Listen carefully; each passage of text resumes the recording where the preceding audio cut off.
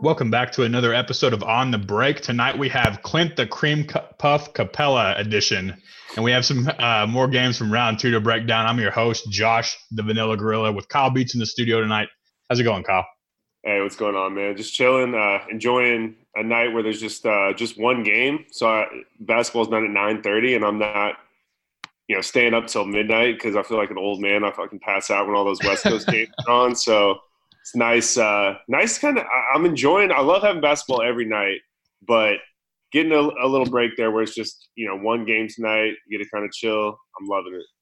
Oh, for sure, dude. And doing this is different. I'm not going to say it's like a job or that I'm complaining about doing it yet, but it's like last night I looked at the schedule and I was like, God, we got another game tonight. And you have to sit down and just really study stuff so I can have stuff to talk about. It's not relaxing. The playoffs aren't relaxing anymore for me. You know what I'm saying? Yeah. I mean, I want to be knowledgeable and know what I'm talking about and stay up to date on everything, which is, requires a lot of energy when there's 2 meaningful games every single night and we have full-time jobs. But man, it's been a lot of fun. We're going to dive into all the different rounds. I'm kind of surprised where this game's at tonight. We're, recording this Thursday night, and we got the Raptors-Philly right now. And I really thought the Raptors were going to come out and just whoop their ass game 3. But Philly's looking good in this first half. Yeah, I was surprised you said that just because they went back to home to Philly. And generally that's a big momentum swing, especially after a win in Toronto. But isn't that such a Philly team thing to do, is just shit the bed at home? Yeah, and get booed in the first 5 minutes. Yeah, exactly. It's even if they win this game by 40, I don't really trust them fully. Yeah. But I mean, you're seeing when guys are clicking on all cylinders, and Embiid's he's doing his thing. So is Kawhi, but Embiid's probably the best player on the floor tonight. And he's been really good. And then you're getting, double-digit points from Tobias Harris and Jimmy Butler. Ben Simmons facilitating. JJ Redick's hitting his 3. On paper, that's why this team works so good. But it just feels like once one of those, once one of the cogs isn't working and the machine shuts down, kind of. So even if they win this game by 30 or 40, I'm not super worried about Toronto. Now, if they lose both in Philly, then I would be. For sure, man. And ultimately, this series is a team with that was supposed to be very deep before they came in. OG Anunoby getting hurt has actually really shown its head, reared its ugly head in this series versus a team that has James Ennis, Greg Monroe, and Mike Scott coming off the bench. Those are all on any other team. You would be happy with them coming off maybe as your 8th man, but not as a 6th man. That's a very thin team. And I think as the playoffs go on, we're going to see those teams that don't have a bench start to be affected by it more. 100%. And I know we typically go East Coast, West Coast. I mean, if we're going to just start with Philly, Boston, let's start with that. We can jump around. We can do Denver, Portland next, because I want to save Milwaukee, Boston, Golden State, Houston are the sexier matchups to me, so we can save the best for last. But this Philly series has really been. I don't know what to think about it, because I still feel like Toronto's the better team, even though they don't have a better roster on paper. I feel like they're a better team, and you mentioned it, Josh, they have to play at a slower pace. I feel like they're a better team in terms of chemistry, every guy knowing his role, and moving the ball, where Philly, it's we have a crap ton of talent, but we don't really each know, what our true role is in this team. It's a lot of hot potato at the end of games. You know what I mean? And they just don't have the same kind of ball movement that the Raptors do. So, like I said, I still feel like the Raptors are the better team, but, I mean, maybe I'm wrong. Yeah, you can't. The Raptors have done not a great job at not keeping the Sixers from getting out in the break. You have to mitigate Ben Simmons from that. Also, like I said previously, OG Anunoby not being there to guard Jimmy Butler is really hurting them, because the only real half-court offense that they have is Jimmy Butler and then Joel Embiid, and then run JJ Redick off of screens. But you can mitigate that. The only person that can really create his own offense and be there at the end of the game and consistently do it is Jimmy Butler. I would like to see more from Joel Embiid, but it's pretty obvious that he's not 100%. I think he's hurt. Oh, he's definitely hurt. I mean, he just looks like And I know he's not an elite athlete, right? Like, this dude isn't in the shape that Giannis or LeBron is in. He's just a big dude. He's a little heavier. Probably doesn't take care of his body the same way. He's had a lot of injuries, but he looks different than normal, where he normally just kind of looks like he's lumbering around and a little out of breath. Like, he looks like he's in legitimate pain right now. Yeah. And he's not moving quite as fluid as normal. There's definitely something going on there. But you know what? I mean, the fact that he's not 100%, I think everyone can see that. And he's been, arguably the best player on the floor tonight. That says a lot about his ability. And like I said, I mean, if he's doing just enough, like if he's being, average Joel Embiid, if you get contribution from two of the other three big guys, as long as two of the other three step up, that team's really hard to beat. I mean, it's going to take the Warriors to beat that team if everyone's clicking. Oh, for sure. Currently, 4 for 8 from the field, Joel Embiid is. We're watching it at halftime. 18 points. He had 12 in the last game. So big step up for him. 2 for 2 from the three-point line and hit all of his free throws. Last game, he blamed it on diarrhea, which I think that it was probably just a bad game. I never saw him go to the locker room, so he might have been running around with wet pants out there. But Paul Pierce definitely thought that was a legitimate excuse. Paul Pierce was like, "That's real. I've seen it." He's like, "You should have just faked an injury." But yeah, I don't know if that was dude. To be honest with you, moving forward for the 76ers, they built their franchise around this guy. He's playing 60 games a year, and he seems to be hurt in every single playoffs. Like, is this a concern for you?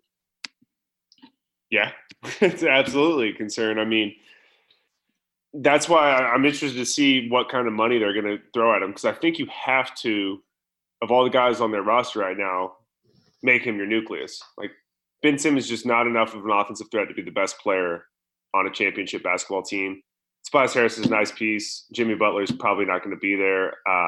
So I think you have to make Joel your guy, whether you want to or not, or whether you're confident in that or not. But yeah, I mean, if I'm the Sixers GM, do I give him the money? Yes. Am I scared as hell about it? Absolutely. Yeah, you can't not max this guy. In the same way that you can't. It's a generational talent. Yeah, exactly. In the same way that you can't not max Ben Simmons, regardless of what his jump shot looks like, because he'll go to a team that will max him. That's the thing. And, dude, we've been watching basketball our whole lives. And I know with talking to you versus all my friends that watch basketball, you watch as many players as me because you recognize all the weird random names that I know. Like, how many guys have you seen with Ben Simmons' size and that athleticism and that vision and that passing ability? Like, none. Like LeBron? There's not a one. Yeah, and he's taller than LeBron. He's taller than LeBron. Yeah, exactly. I almost said Magic Johnson, but he's taller than Magic Johnson. Yeah. And to be honest with you, dude, when I watch him play, I'm like, that guy's seeing stuff that LeBron was seeing. Like, his court vision is just as good as LeBron's court vision was in his third year. Absolutely, 100%. His passing ability, his natural passing ability and ball handling is probably better than LeBron's. Yeah, he's not as good a scorer as LeBron was. I think in his third year, LeBron was averaging more than 25. Ben Simmons averaged 20 over the course of the regular season. But we've never seen a player like him. Wow, I was just watching this surrounding, and the ball movement is just terrific on their team. That's what I'm talking about. But I think you max Ben Simmons as well and build a team around them too. And it's probably involving other people besides JJ Redick, Tobias Harris, and Jimmy Butler, quite frankly, because JJ Redick's on his second 1-year deal in a row with them. He's kind of definitely in the back end of his career. Jimmy Butler, I think we all agree is not going to be there because I think some team will pay him more than Philly probably can. I've looked at the books or is willing to. And Tobias Harris is a free agent as well. So I think the team looks a lot different in a few years, but those are definitely the guys you build around. And even though I think we are both in agreement that Joel Embiid's the more talented player, the higher ceiling, I actually have less concern about Ben Simmons. I have more concern about Joel Embiid than Ben Simmons because I trust Ben Simmons' health. And, he's always going to be able to rebound, dunk, pass 75 to 80 times a year for you. Yeah. Next year, Jimmy Butler has a player option, so they could opt in there, or he could opt in there. 25 or 19, so not bad. So he's not opting in. Yeah. But they have Ben Simmons. That's a great deal for the Sixers, but I think Jimmy will get more elsewhere. For sure. And Ben Simmons is still on the books for $8 million. That's his last year of his rookie contract. They have Joel Embiid on the books for $27 million. Overall, only $67 million. So they do have enough room to sign a max player. Even if they do, go ahead and take Jimmy Butler. The problem though that I have with Philly and why they're not built to win the championship, even though they're arguably the second best starting five in the league, is because they're a hodgepodge of great players thrown together. Right. They're not built to accent one player like Golden State is, or to like have these. The Ringer actually described Steph Curry and Klay Thompson, and I really like the way they described it. They said they called them hyper role players or hyper. Right. And I had never thought of that. Those two, like Klay Thompson and Steph Curry, they're superstars, but the reason why they work so well together is because they can be 50 feet from each other and still score, right, at any time. So you don't have players like that on the 76ers, and you don't have these players that are built to work within a system that revolves around 1 to 2 players. You just have a hodgepodge of talent thrown together and hope that it works. Yep, that's exactly right. Where does Jimmy Butler sit in your eyes in terms of like top players in the league? Top 15, top 20, top 25? I could probably name 15 people that I would take. I could for sure name 10 people that I would take on my team. He's top 20, right? Oh, for sure. He's top 20. I think a lot of people put him lower than that because of the attitude problems, but I mean, he can create his own shot and he's an elite defender. I mean, that's how many people can you say that about? Yeah, I agree. This team also has 3 elite defenders on it, but then 2 defenders that are just so bad, and they don't have anybody coming off the bench. You've talked about this. You really have to hide JJ Redick, and Tobias Harris too. I'm convinced I could probably guard an NBA point guard the same quality as JJ Redick. Yeah, for sure. But yeah, you have to do too much hiding. They're taking it to the Raptors as we speak.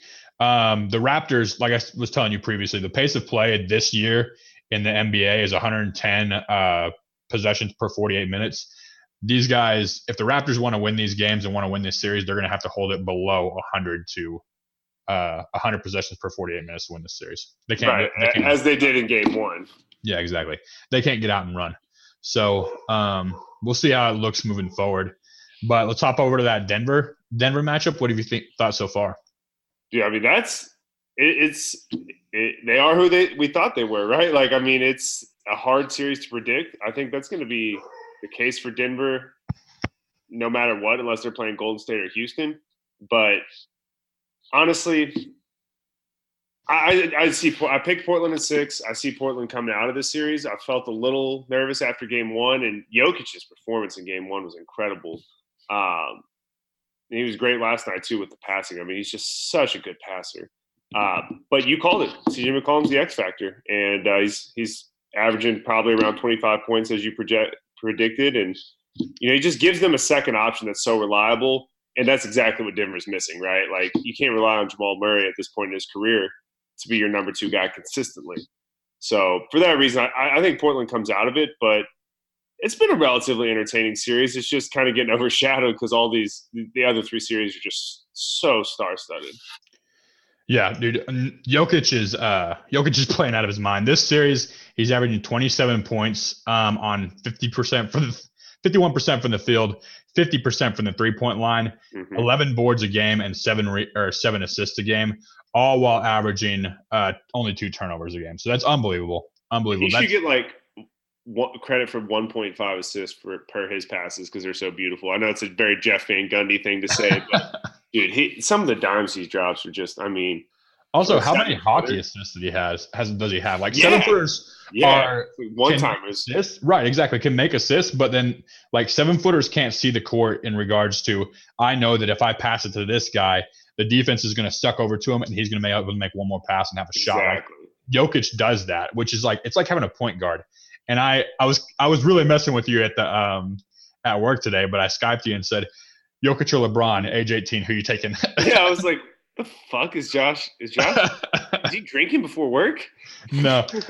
But dude, honestly, I saw a stat that said that the only 2 players ever in the second round of the playoffs or later to average 30 points, 10 assists, and 10 rebounds per 48 possessions are Nikola Jokic and LeBron James. People have done it in the first round. Like Russell Westbrook has done it, but he's never gotten out of the first round doing it, you know? But to win and not be in a situation where you're hogging the ball, your usage rate is way too high. Right. To have 2 turnovers per game in regards to that, we've never seen that before, especially from a big.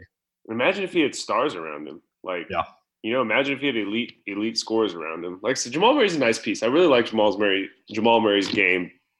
But like I said a few podcasts ago, I could see him. He's still young, so I'll still give him the benefit of the doubt. Don't want to jump to conclusions, but definitely has that Lou Williams, Jamal Crawford kind of syndrome written all over him, where he can just kill you one game, but he's only going to do it every 7 games or something. Yeah.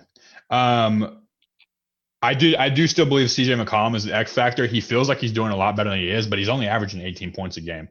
Oh, really? I did say that. Is Canner the X factor? Because that dude is freaking going off. He's making himself some money is what he's doing. Yeah. I mean, Jokic is going off on him too. He's scoring, which is what, he was perfect in the 6th man role because he can come off the bench and bring scoring, right? Right. But he can't guard Jokic, and I've seen multiple plays where Portland is doing what Oklahoma City should have been doing, in that they're putting him in the pick and roll, and he can't guard that, or in the pick and pop. Like if he gets stuck back in the lane and they just pop it out to Jokic, he can't even try to close out on that guy. No chance. And Jokic is hitting threes. I mean, you gave me that stat the other day. Doesn't Jokic have more threes than Kyrie? Yeah.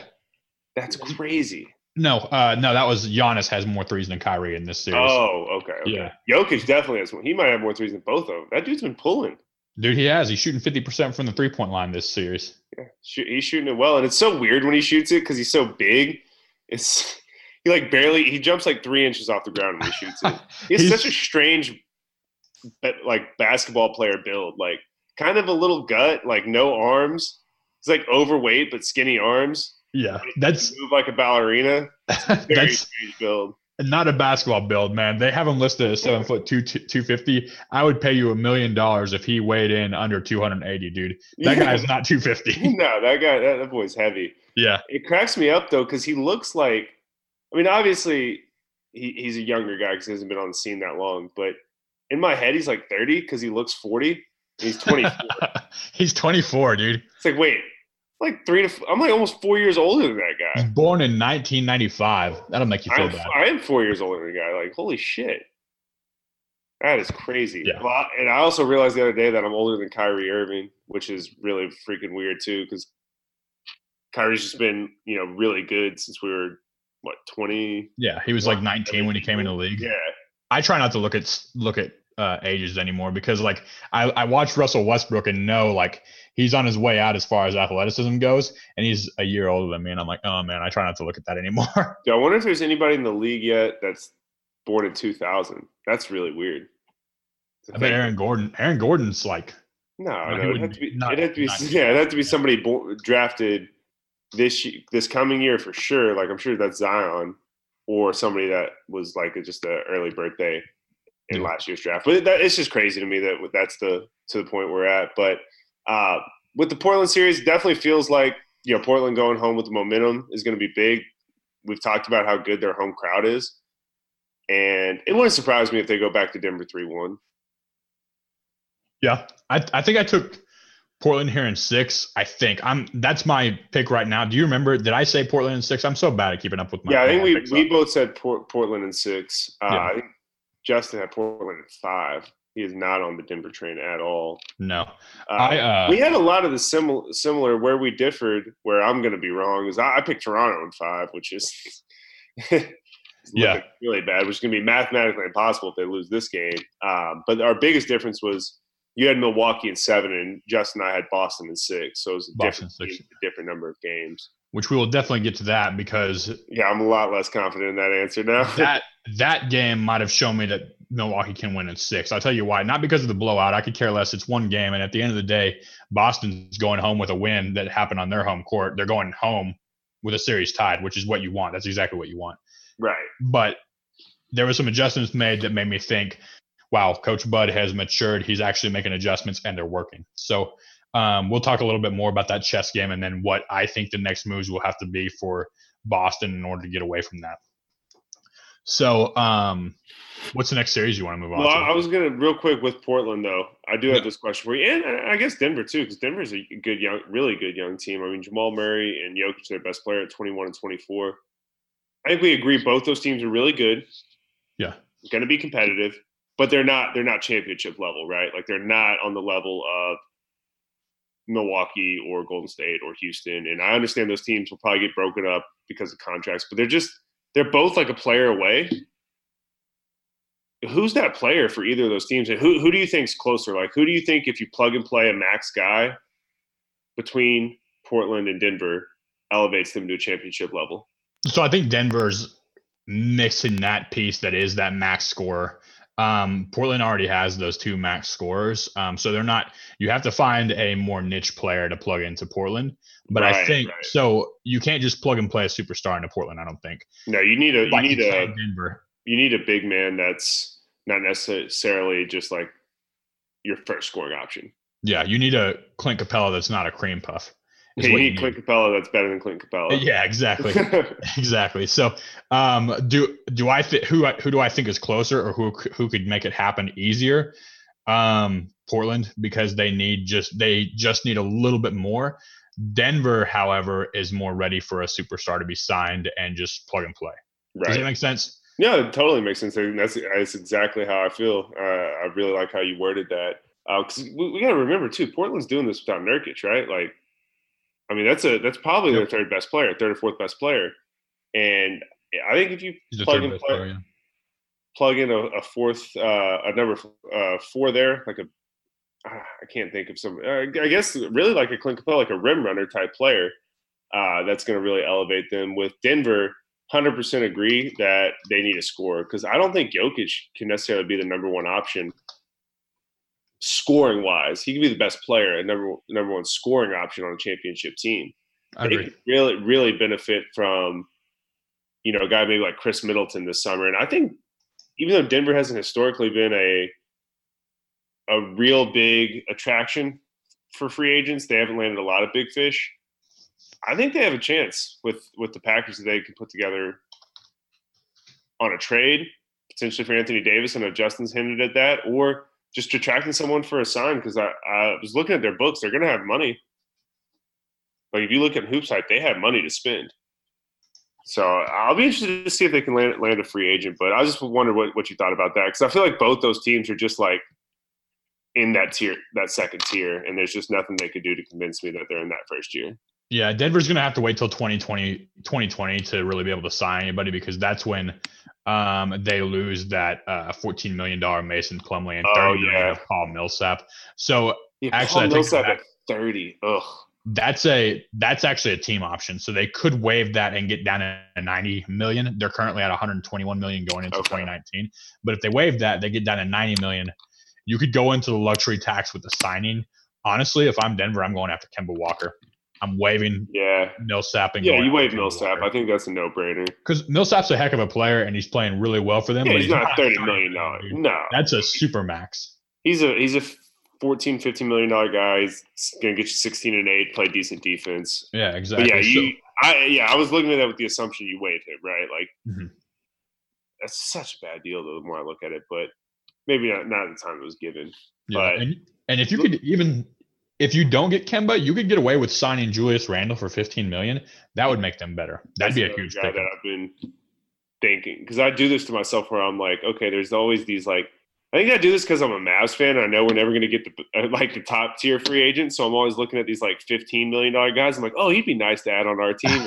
Where does he fit in well? Like I don't even consider guys like KD or Kyrie because it's not real to me, because we'll never get them. But there's a lot of rumors surfacing that the Mavs are, actively pursuing Middleton and Kemba Walker in the offseason, which definitely prefer Middleton because we need D's and 3, and we need somebody that's not going to take the ball out of Luka's hand. But if it's Kemba or no Kemba, I'll take Kemba. You got 3 guys. If KP's back to his normal self or close to it, you got 3 guys that can go for 25 plus. Yeah, exactly. I mean, to be honest with you, I would rather have a D and 3 guy than Kemba on the Mavericks. Mavericks are going to be. I saw some. Do what? No, I would. You're saying you'd rather have a D and 3 guy for sure. Yeah, exactly. I would rather have that than another scorer. You're never going to be hurting for scoring as long as Porzingis stays healthy, and he's a good rim protector. But you can't have in today's day and age, it's going to be ugly to have two people on the court that you can't actually switch, right? And that's what you have already. So if you add another third person that can't switch, like Kemba Walker, or doesn't play great defense, I think that almost like the scoring's nice, but I think that almost puts you at a more of a disadvantage. Well, it just puts you at a place where it's like where you're going to try to outscore everyone. You become the 2000 Suns. Yeah. But it's still, I mean, like I said, I totally agree with that from a basketball analysis standpoint, but I still want Kemba Walker. If we can have Kemba Walker. Like, I still want 3 All-Stars on my team if I can have 3 All-Stars on my team. But I agree Middleton makes way more sense. Clay would be the best fit, but there's no fucking way he's leaving California. Dude, honestly, he cannot spend $10 million a week unless he lives in California. So it's just basically a no-brainer. Yeah. Clay and Chris Middleton might be the 2 best prospects in the same offseason that I've ever seen as far as being able to pick somebody up and just throw them in the system. Because they fit on 29 or 30 really, I guess. 30 teams, yeah. Yeah, exactly. Really well. Mm-hmm. They both play great defense. They both shoot the lights out. Both can get their own shot. Like they're the two prototypes that you want to put your team over the edge and into championship level. Exactly. Well, I'll stop fantasizing about what the Mavericks will do since they probably won't do any of that. And J-Mac's been gracious enough to bless us with his presence here. We've already weighed in on Philly, Toronto, and Denver, Portland. We wanted to save some Boston, Milwaukee talk, and of course the Golden State, Houston. Oh yeah. How's it going, guys? Good, man. Good. How's the dog situation first before we jump into dog situation's a little stressful. He's still kind of adjusting, but we're getting there. It's one kind of day at a time right now. It's kind of like having a kid, but he'll get all settled here soon. So it's a lot better today than it was yesterday. So your house all carpet? You got a lot of tile? What's that situation look like? Tile all downstairs, carpet mostly the rest. Okay. He hasn't really had any accidents other than I dropped a coffee cup the other day and he pissed himself. But I mean, I nearly pissed myself when that happened. So I don't think I think we all would have nearly pissed ourselves in that. That's probably a bonding experience. Yeah, that's not a him thing. I don't think. Justin just pisses himself so he feels at home, so he doesn't feel embarrassed. I mean, duh. That's probably a bonding experience for you two. Absolutely. Both you pissed yourself at the same time. Absolutely. Well, I've been watching the hell out of playoff basketball and hockey. That's for sure. So, dude, the hockey's been great too. We were just talking about that. As much as I love having 2 games a night, it's nice that basketball will be over at 9:40 tonight. Man, Central. You're not kidding. You are not kidding. The West Coast games just get brutal when you're on Central Time. I can't imagine being on the East Coast. Like, the game starts at like 10:30. Yeah. 10:45. Like, do you have jobs? A buddy of mine was saying that he lives in New York, and he was saying that he didn't even go to bed till like 1, just because it was over by midnight. You know. That's why they're all pissed off all the time. Yeah. True. It's the freaking NBA schedule, man. It has nothing to do with the weather and the outrageous cost of living. But what are you seeing in the Boston series, Justin? Me and you were both talking that shit after game 1. Called Boston in 6. Josh stayed with his Milwaukee in 7. He's been high on the Bucks all year, and you have too. But he's definitely been really high on the Bucks and Giannis. Sure. I mean, Danny Ainge just had a heart attack, so I mean, he's gonna come. No shit. He's gonna come fucking roaring back, I'm sure. I mean, do one for Danny. I think it's gonna be the slogan there. I feel like they punched him in the mouth in the first game, and I don't think anybody saw that coming. And we knew that Milwaukee was mostly going to equalize in the second game. I didn't see them going on a 28-2 run in the third quarter. No, I did not see that. But I mean, that's too good of a team to lose 2 games at home. Absolutely. And further than that, I mean, I still think that Boston's favored by 2 in this next game, which is interesting. So I think that they anticipate. They haven't been particularly good at home this year. They've been kind of mediocre. But the thing is, I feel like the thing is, Milwaukee shot 46% overall last game. They're not going to continue to do that. Now, Giannis is going to continue to do his thing, but like, it's going to even up a little bit. That's what Vegas is thinking here. Yeah, I mean, 46 is damn good from the field, but right. Milwaukee is a good shooting team, so they're definitely capable of doing it again. But I everything in me thinks it's just going to be 2-2 after these two games. Like, it just feels like they'll split. It's going to be a good old-fashioned snake fight, I think. Yeah. Yeah, I think that it's going to take – for Boston to win this series, though, what it's going to take is either Giannis to just not perform well or Kyrie to just go 2016 playoff Kyrie and just go nuts. Yeah, no doubt about it. They need one of the two factors. It just everything needs to continue to accelerate the right way. But I mean, Kyrie can't go 4 for 27. No, he can, cannot do that. Can't happen. I just saw too that Brogdon will be out again game 3. You know, there's rumors that he was going to be healthy for this series, and then it was like, okay, he's not going to play game 1, not game 2. He'll probably be good to go game 3. He's out game 3, so that's a big deal because that's a body you throw at Kyrie. It's a body you throw. He can guard Kyrie, Jason Tatum, Jaylen Brown, or Gordon Hayward. For sure.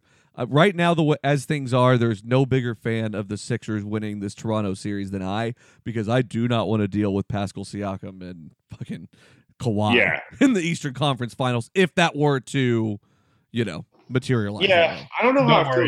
Don't worry, you won't have to. Okay. Let's not get started on your takes. We'll get there in a little bit for sure. Okay. I want to talk about the Bucks. I want to hear you talk about the Bucks. Okay. Let me know whenever you guys are ready. No, go for it. Go for it? Okay. So a couple things. Like, Boston was the best defensive team in the league throughout the entire regular season, right? So I think that really came out and shocked Milwaukee. They weren't expecting it. Milwaukee also played them really bad, and Boston really attacked that. I'll tell you why here in a minute, but first we're going to look at a couple stats. Milwaukee, in a game that looked much more like the real Milwaukee Bucks to me in this last game, shot 44% from the field. Over the course of the regular season, they shot 47% from the field. Yeah. So I don't think that there's any issue with them even getting better with shooting moving forward. Here's what the issue that Milwaukee had whenever they first started playing them. Milwaukee defends the pick and roll by, depending upon who the ball handler is, they'll either have one person going over the screen. Like if it's Kyrie, they're going to go over that screen and try and take that 3-point shot away from him and force him into the paint. And they're going to drop back Brook Lopez into the paint and wait at the rim. So they're trying to force you into the mid-range game. Yep. Kyrie's really good at shooting those floaters in the mid-range game. So what happened was, I said previously that Milwaukee in 7, if Bud can adjust. Boston in 6, if he does what he's always done and just doesn't adjust at all. He made a huge adjustment. He changed the way that they defended the pick and roll. He actually made him switch, and Kyrie was shocked by that because for some reason Boston kept bringing whoever Middleton was guarding to set the pick and roll, and then Kyrie would have Middleton guarding him on the switch, which is the best, besides maybe Giannis, the best defensive player on that court. So that is what shut down Kyrie, is that he had Middleton guarding him instead of Brook Lopez sitting in the paint waiting for him. Yep. That's a big deal. Look at this. Like, I think that the next thing that's going to happen, if I'm Coach Bud, I'm really limiting Brook Lopez's minutes. He was the only player besides Sterling Brown, who's the 9th guy off the bench, that was negative in plus minus last game. So Mirotic was plus 22, Giannis was plus 20, Chris Middleton was plus 25, Eric Bledsoe was plus 23, Brook Lopez was minus 12. Yeah, dude. That's wild. That's a huge discrepancy. Yeah, and it's because he can't switch. He can't keep up with like Boston has too many threats out there. So he still played 24 minutes, which is the game previously he played 22 minutes, 23 minutes. So if I'm Coach Bud, especially if Malcolm Brogdon comes back, I'm pulling back on Brook Lopez's minutes.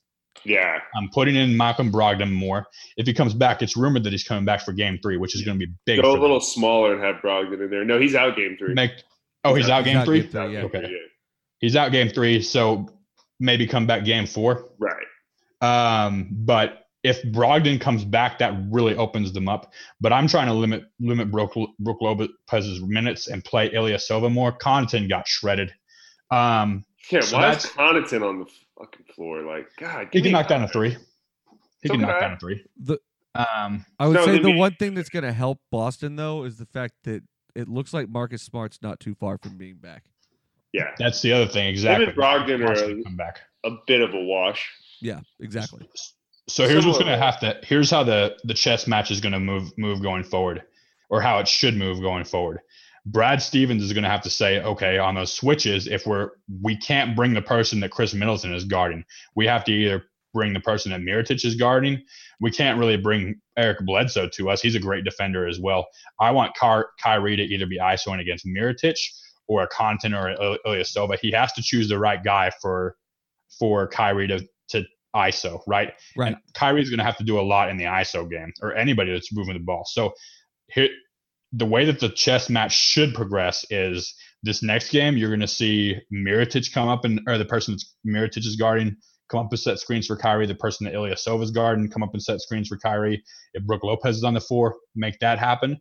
And then what's going to happen is Bud's going to start doubling the pick and roll guy and making Kyrie get the ball out of his hands. So that's how it should progress. If both of them adjust the way that I think they should.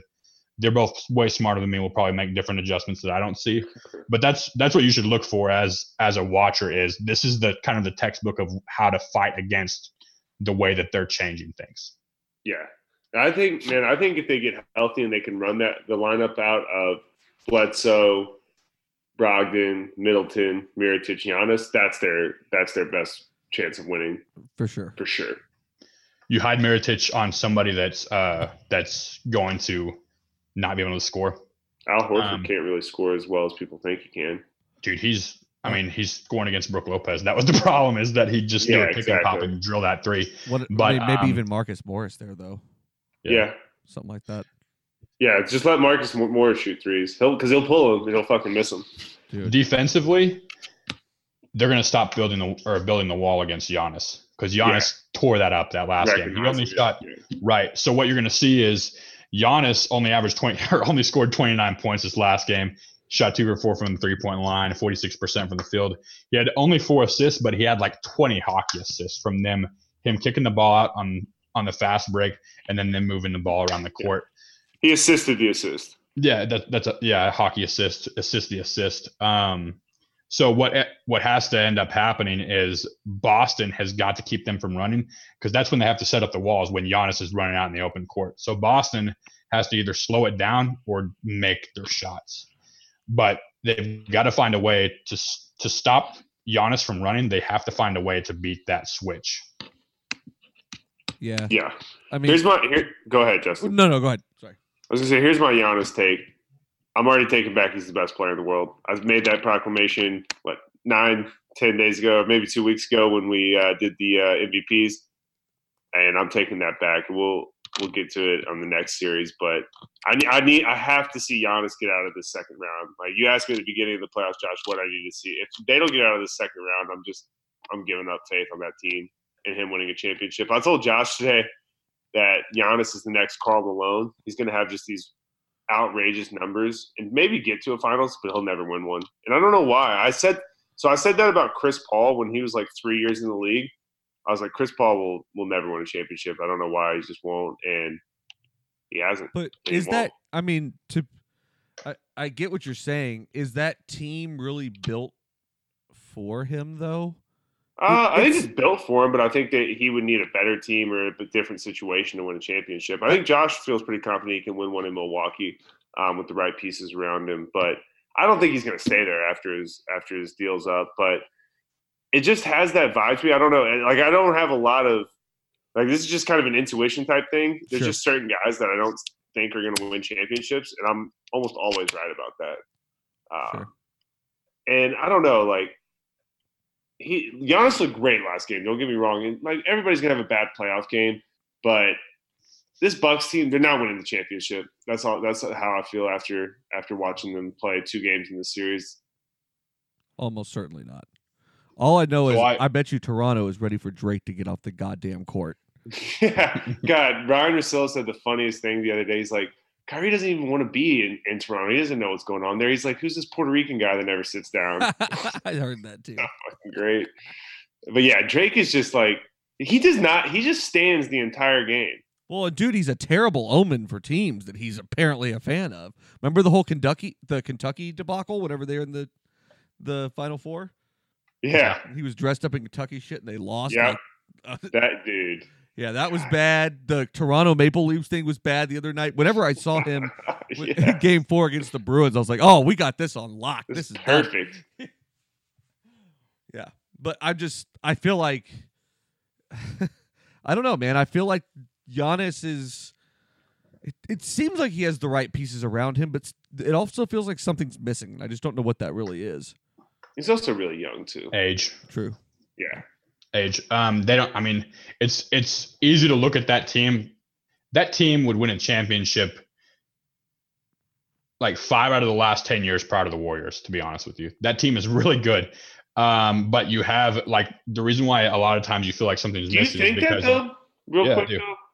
Yeah. Like they're not beating any of those Heat or Spurs teams that went. Certainly not. They would beat Detroit. Well, the Ben Wallace, 15 the Ben years Wallace ago? team. Yeah. I think that they would beat the last Spurs team. They would beat the Mavericks. They would beat. Dude, I don't know. No one else is beating the Mavericks in that series as hot as those guys were in that series. They were super hot. They were a better team than the Mavericks. They're a better team than the Mavericks. They're a better team than the Mavericks. The Mavericks So were the fucking Heat, though. The Mavericks that's true. So I don't know, man. I'm just saying, like, maybe they beat the 2016 Cavs. Maybe. But I think they definitely beat the 2016 I don't Cavs. think they beat any of the Warriors teams. I don't think they beat either of the Miami teams or the San Antonio team. So we're talking. I guess they before definitely the Warriors. We're talking 2005 to 2015. So I think the Pistons might have been 2004. Yeah. Yeah. That So feels right. that is a Spurs dynasty that's there. Yeah. Celtics and Lakers teams. I don't know. I mean, you guys as good as freaking. I think they'd beat the Kobe Lakers teams. Not teams. I think they would beat the last Kobe Laker team. I don't know, man. Yeah. The last one. Yeah, the last one probably, but not. Pretty sure that Giannis could handle Pau Gasol. And then I don't know, dude.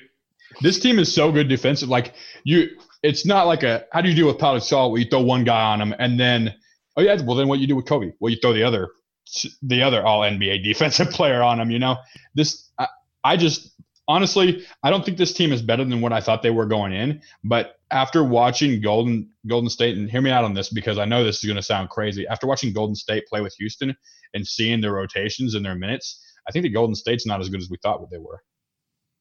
I think you think that. Yeah, yeah. I mean, yeah, that's why I said. That's why I started the statement with "I think Golden State's not as good as we thought they were." Yeah, but you were very nice to rope "we" in there pretty quickly. No, as good as we thought they were. Like the collective we. Okay, all right. Yeah, I thought Pascal Siakam's about to get tossed out of this game, dude. He just tripped the shit out of. Did you see that? Yeah, he did. I saw. Damn, it was cheap, man. I turned it off. Flagrant one. That's not bad. Yeah. Kevin Durant's the best player in the world. That's is there the best player in the world? Yeah. Is it possible that we're looking at a top 10 player we just don't know it yet? Of all time? Of all time, for sure. Yeah. He's already Kevin Durant. He's probably top. He's definitely top 20 all time. He's probably top 15. Yeah. We're gonna do that this summer. It's conceivable that Kevin Durant could finish as a top four player. Yeah. So yeah, I think that he definitely has top 10 talent, but I don't think the history is going to look at him as a top 10 player. I don't know, man. I strong disagree. What are you talking about? Yeah, because he's like top 15 in scoring almost already, and he's clearly not slowing down. He has 4 scoring titles, an MVP, 2 Finals MVPs, 2 rings. We'll probably get 3 and a 3rd Finals MVP, and like 10 All-Stars in 11 years. I mean, he's in a better spot 11 years in than almost anybody. He hasn't finished in the top 5 in MVP voting since he went to the Warriors. So that's what I mean. Is like because that's what I mean is that people don't value him anymore, and that's why history won't see him as a top 10 player because people don't value what he's done. Absolutely untrue.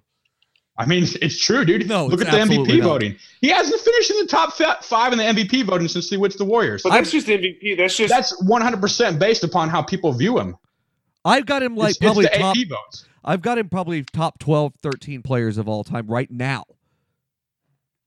Yeah. Sure, that doesn't mean that history is going to look at him that way. Like we have literal records of how people view him, and he's been a top 5 player these past 3 years, but people don't vote him that way.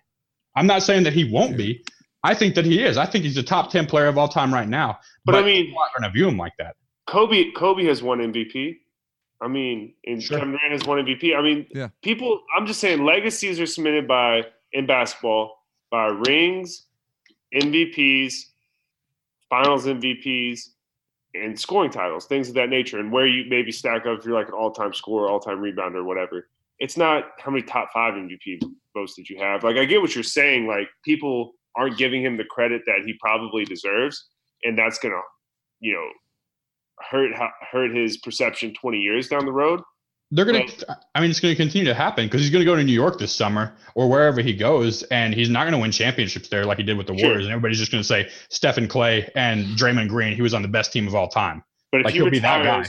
If he retires, and he can win MVP in New York if he averages 30 points on a team.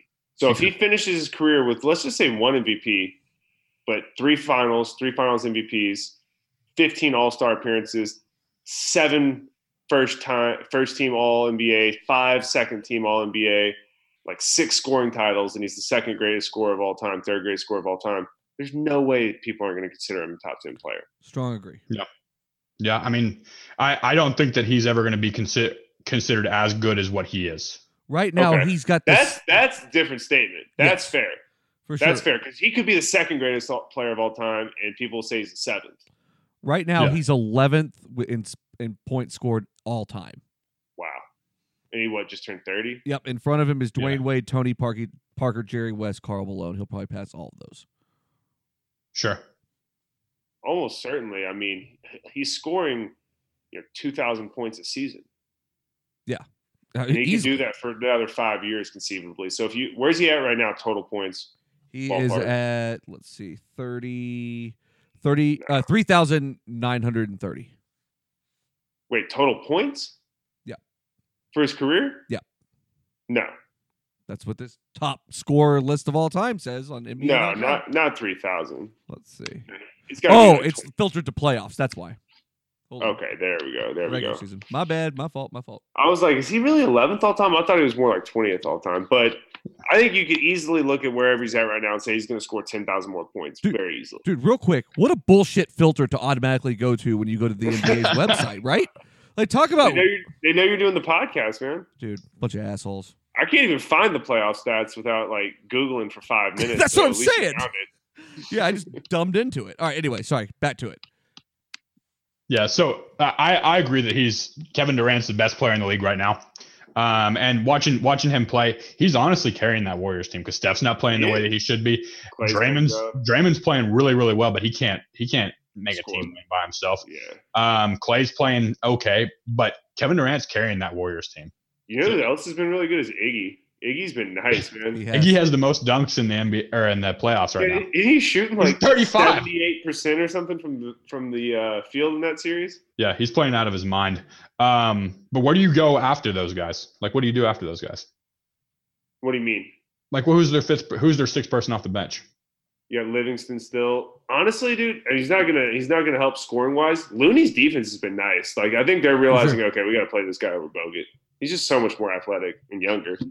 Their bench is minus 42 through the Houston Rockets series.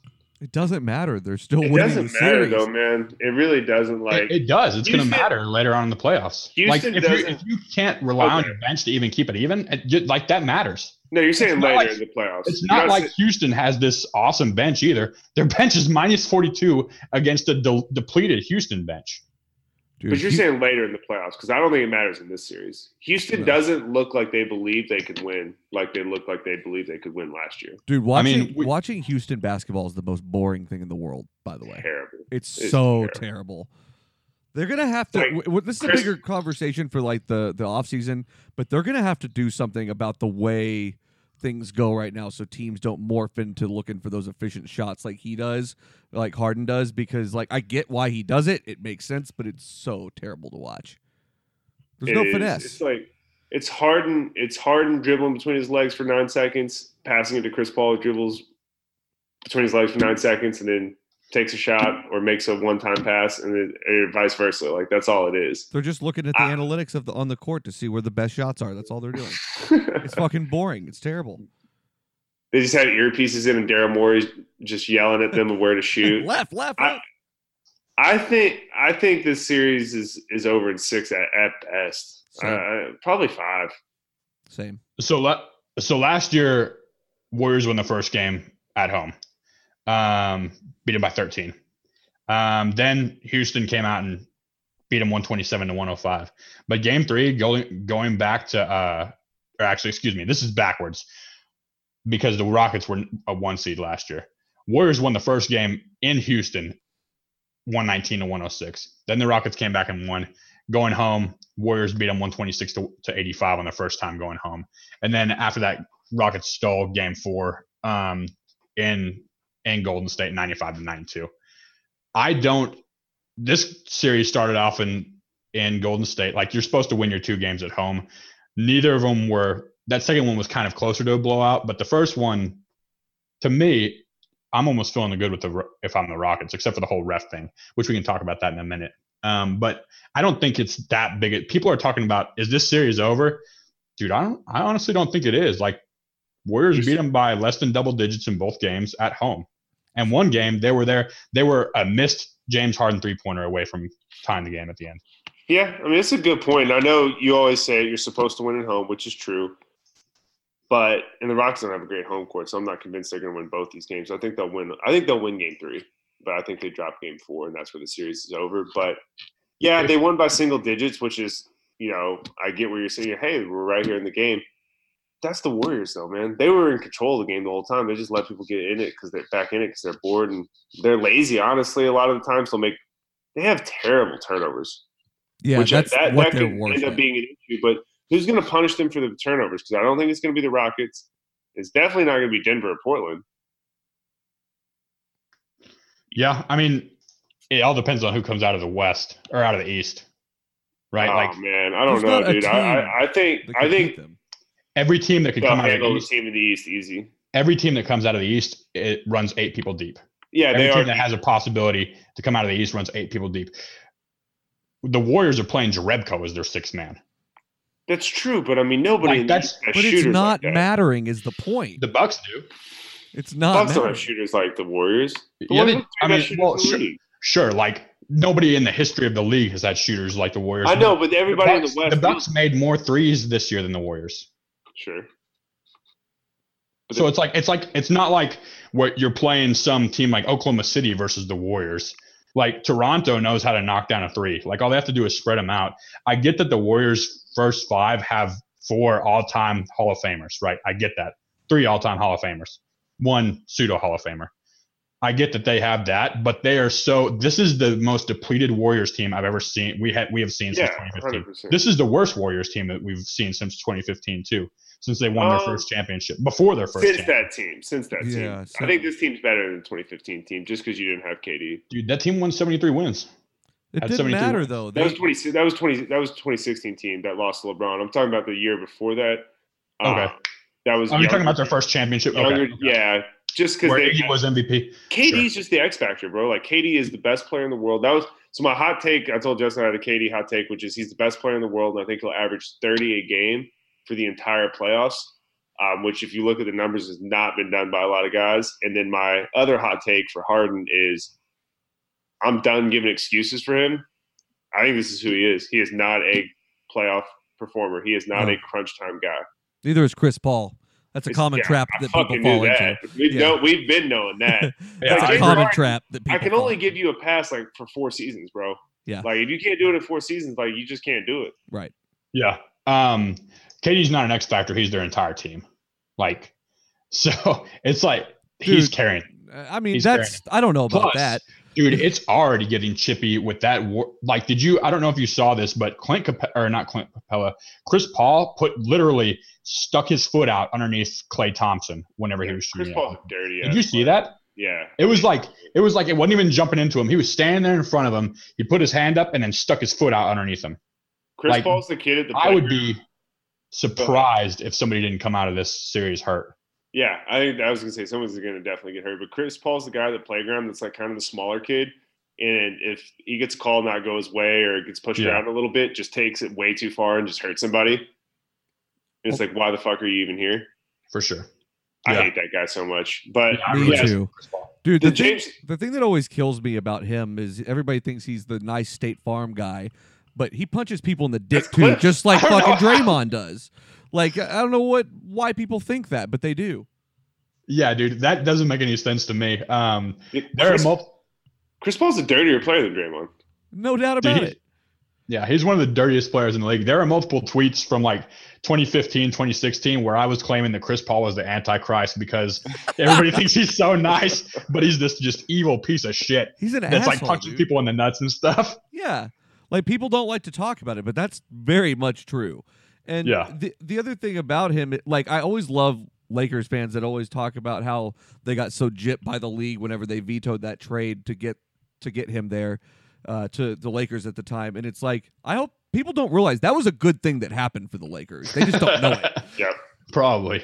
Yeah, like him and Kobe, that never would have worked. Yeah, that's true.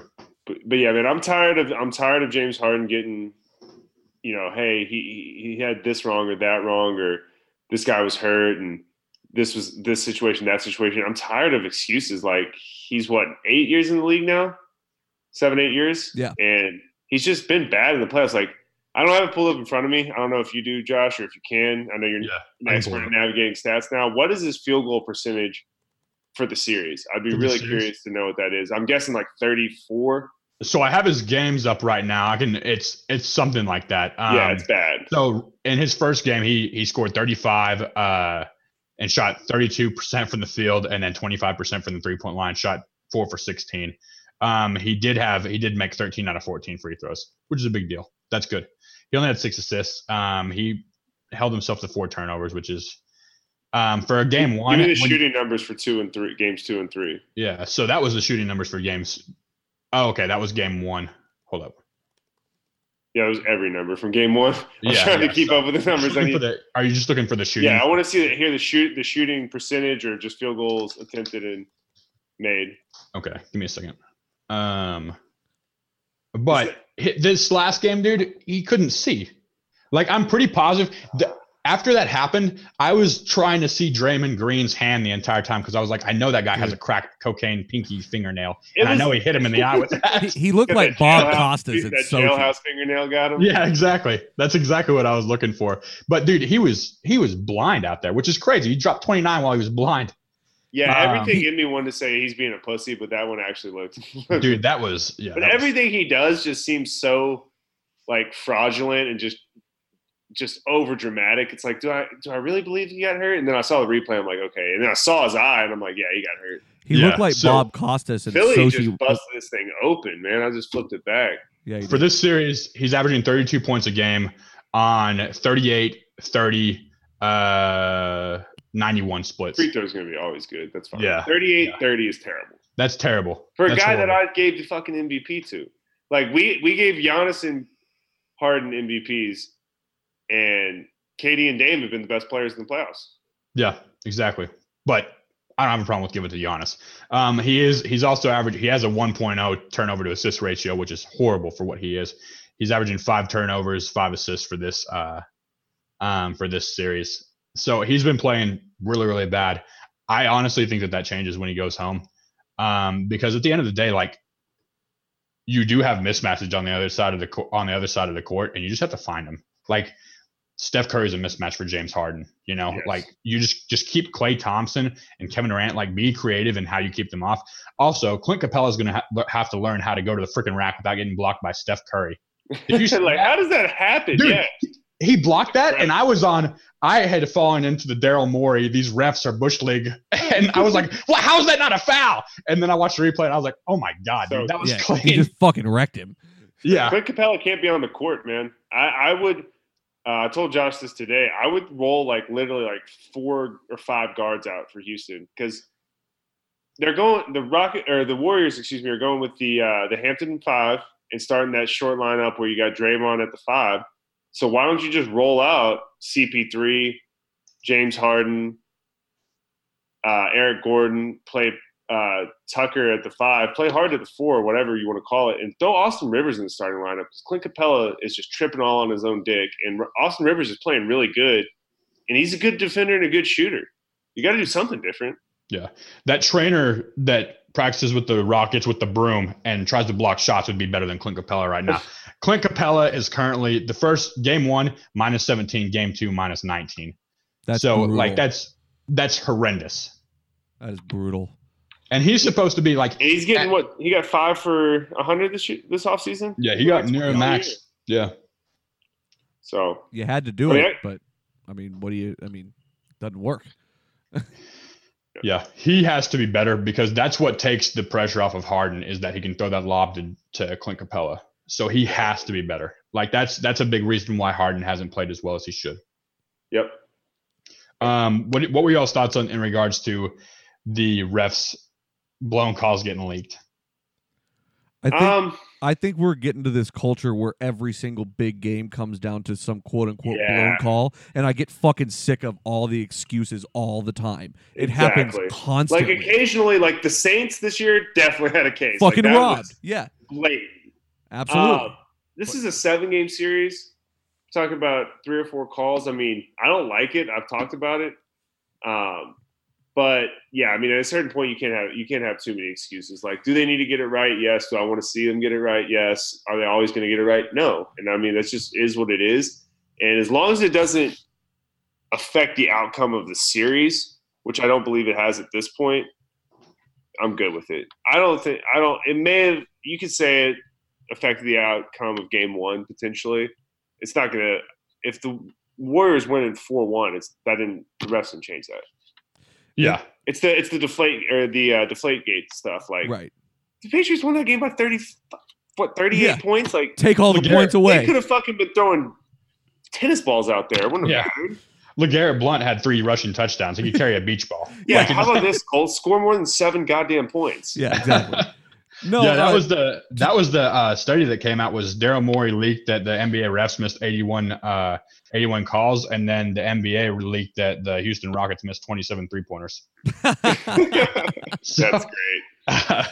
To Josh's defense, though, and you mentioned this earlier, getting under feet and shit like that is unacceptable. Can't be doing that. Horrible. That's just dangerous.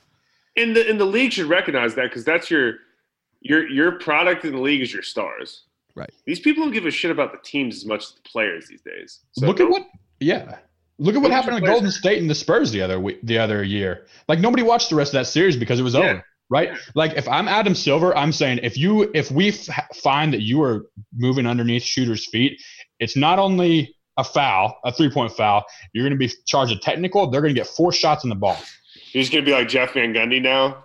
Dude, yeah. I mean, that's to me makes me more upset than anything else is like that shooting underneath the feet. And regardless of what people say, like Scott Van Pelt came out and had this is James Harden's shot on when he's wide open. And it was like a normal like gym 2-inch jump and then shot. And then he switched it over to this is James Harden's shot whenever people are closing out on him. And you could tell that he was jumping forward.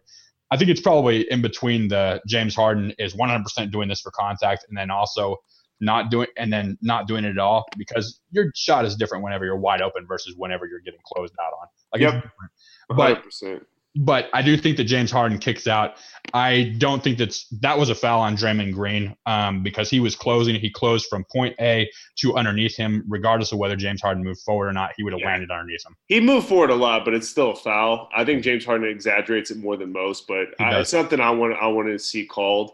I know we hit on all the series already. Before we wrap up, though, a couple of pieces I did want to hit on just around the NBA. Of course, the Danny Ainge thing.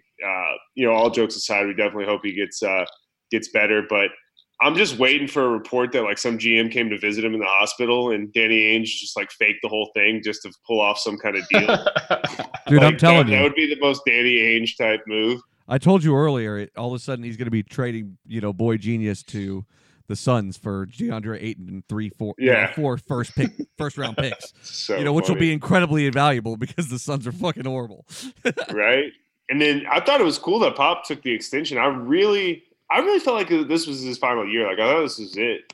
I think a lot of people kept saying that. I don't know if that ever really crossed your mind. Well, no, it did because everybody kept talking about it. But I don't know that it really was ever a thing exactly. I think it kind of got created on it. Like it was just speculation. Like right, he exactly. never hinted at that. But it's like he's older. His wife passed.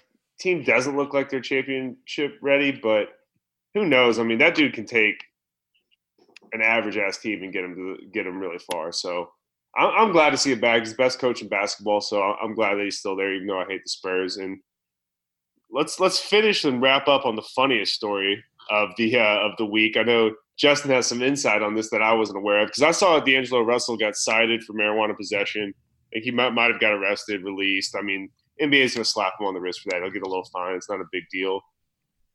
Talk to me about the way he got caught, because this was hilarious. So he was flying from Louisiana, which is home, I think, for him, right?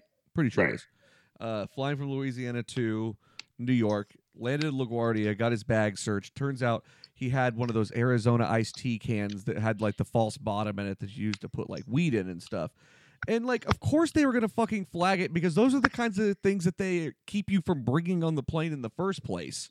Or like drinks and stuff like that. Why wouldn't you just throw it in a sack in the bottom of your bag amongst your shit? They're not going to look. So many better options if you're going to take that risk as an NBA player, which he should have just done the classic Carmelo Anthony, where Carmelo got arrested with weed at the airport, and then his boy came out and was like, "No, it was mine. Carmelo didn't know it was in there." It's like, no, Carmelo paid you to say that, but that's okay. Like, D'Angelo Russell needs to be a little more calculated with these moves, and not hide it in something that's fucking already prohibited. Let's try that. That's the biggest thing, dude. It really I thought that was funny. I mean, at the end of the day, it's not a big deal. I mean, I don't think it's going to hurt him. He's still going to get paid. It's just fucking hilarious. It just shows that still 23-year-old kid. Dude, why does the league even bother at this point, though? I mean, come on. Like, I don't think they do they? Not really. Yeah. I mean, I don't have statistics to back this up, but if you had asked me how many guys in the NBA smoke weed, at least during the offseason, I'm thinking that number's pretty high. It's definitely over 50%. Everyone except for Kawhi and Giannis. Dude, yeah, I was gonna say, I'm thinking that the number of them. If you look at the stars, like the real big superstars, those guys are pretty freaking locked in and take care of their body at a different level. Trying to think if I had to bet my bottom dollar of an NBA star. I don't know, dude. LeBron's hanging out with 2 Chainz a lot. Yeah. He's out in LA. He has been. You know that Russ doesn't. Russ does like uppers. He doesn't do any of those downer stuff. Yeah, man, he's doing cocaine. Him and Draymond. Steph definitely doesn't, because he would have like a father-son talk to himself afterwards. Absolutely. Oh man, Clay's the MVP in that category. Yeah, he is for sure. All right, guys. I think that'll wrap it up for us this week. We'll come back with another episode in the next 4 or 5 days or so. Be wrapping up the second round at this point, seeing what these conference finals are going to look like. And hopefully I'm right about Milwaukee not being as good as they are, but Josh is usually right in these situations. But until then, later, boys. Wait, I don't know if that's true, but take it easy, boys. That's what we're ending it on. I'm right. See you guys. Bye.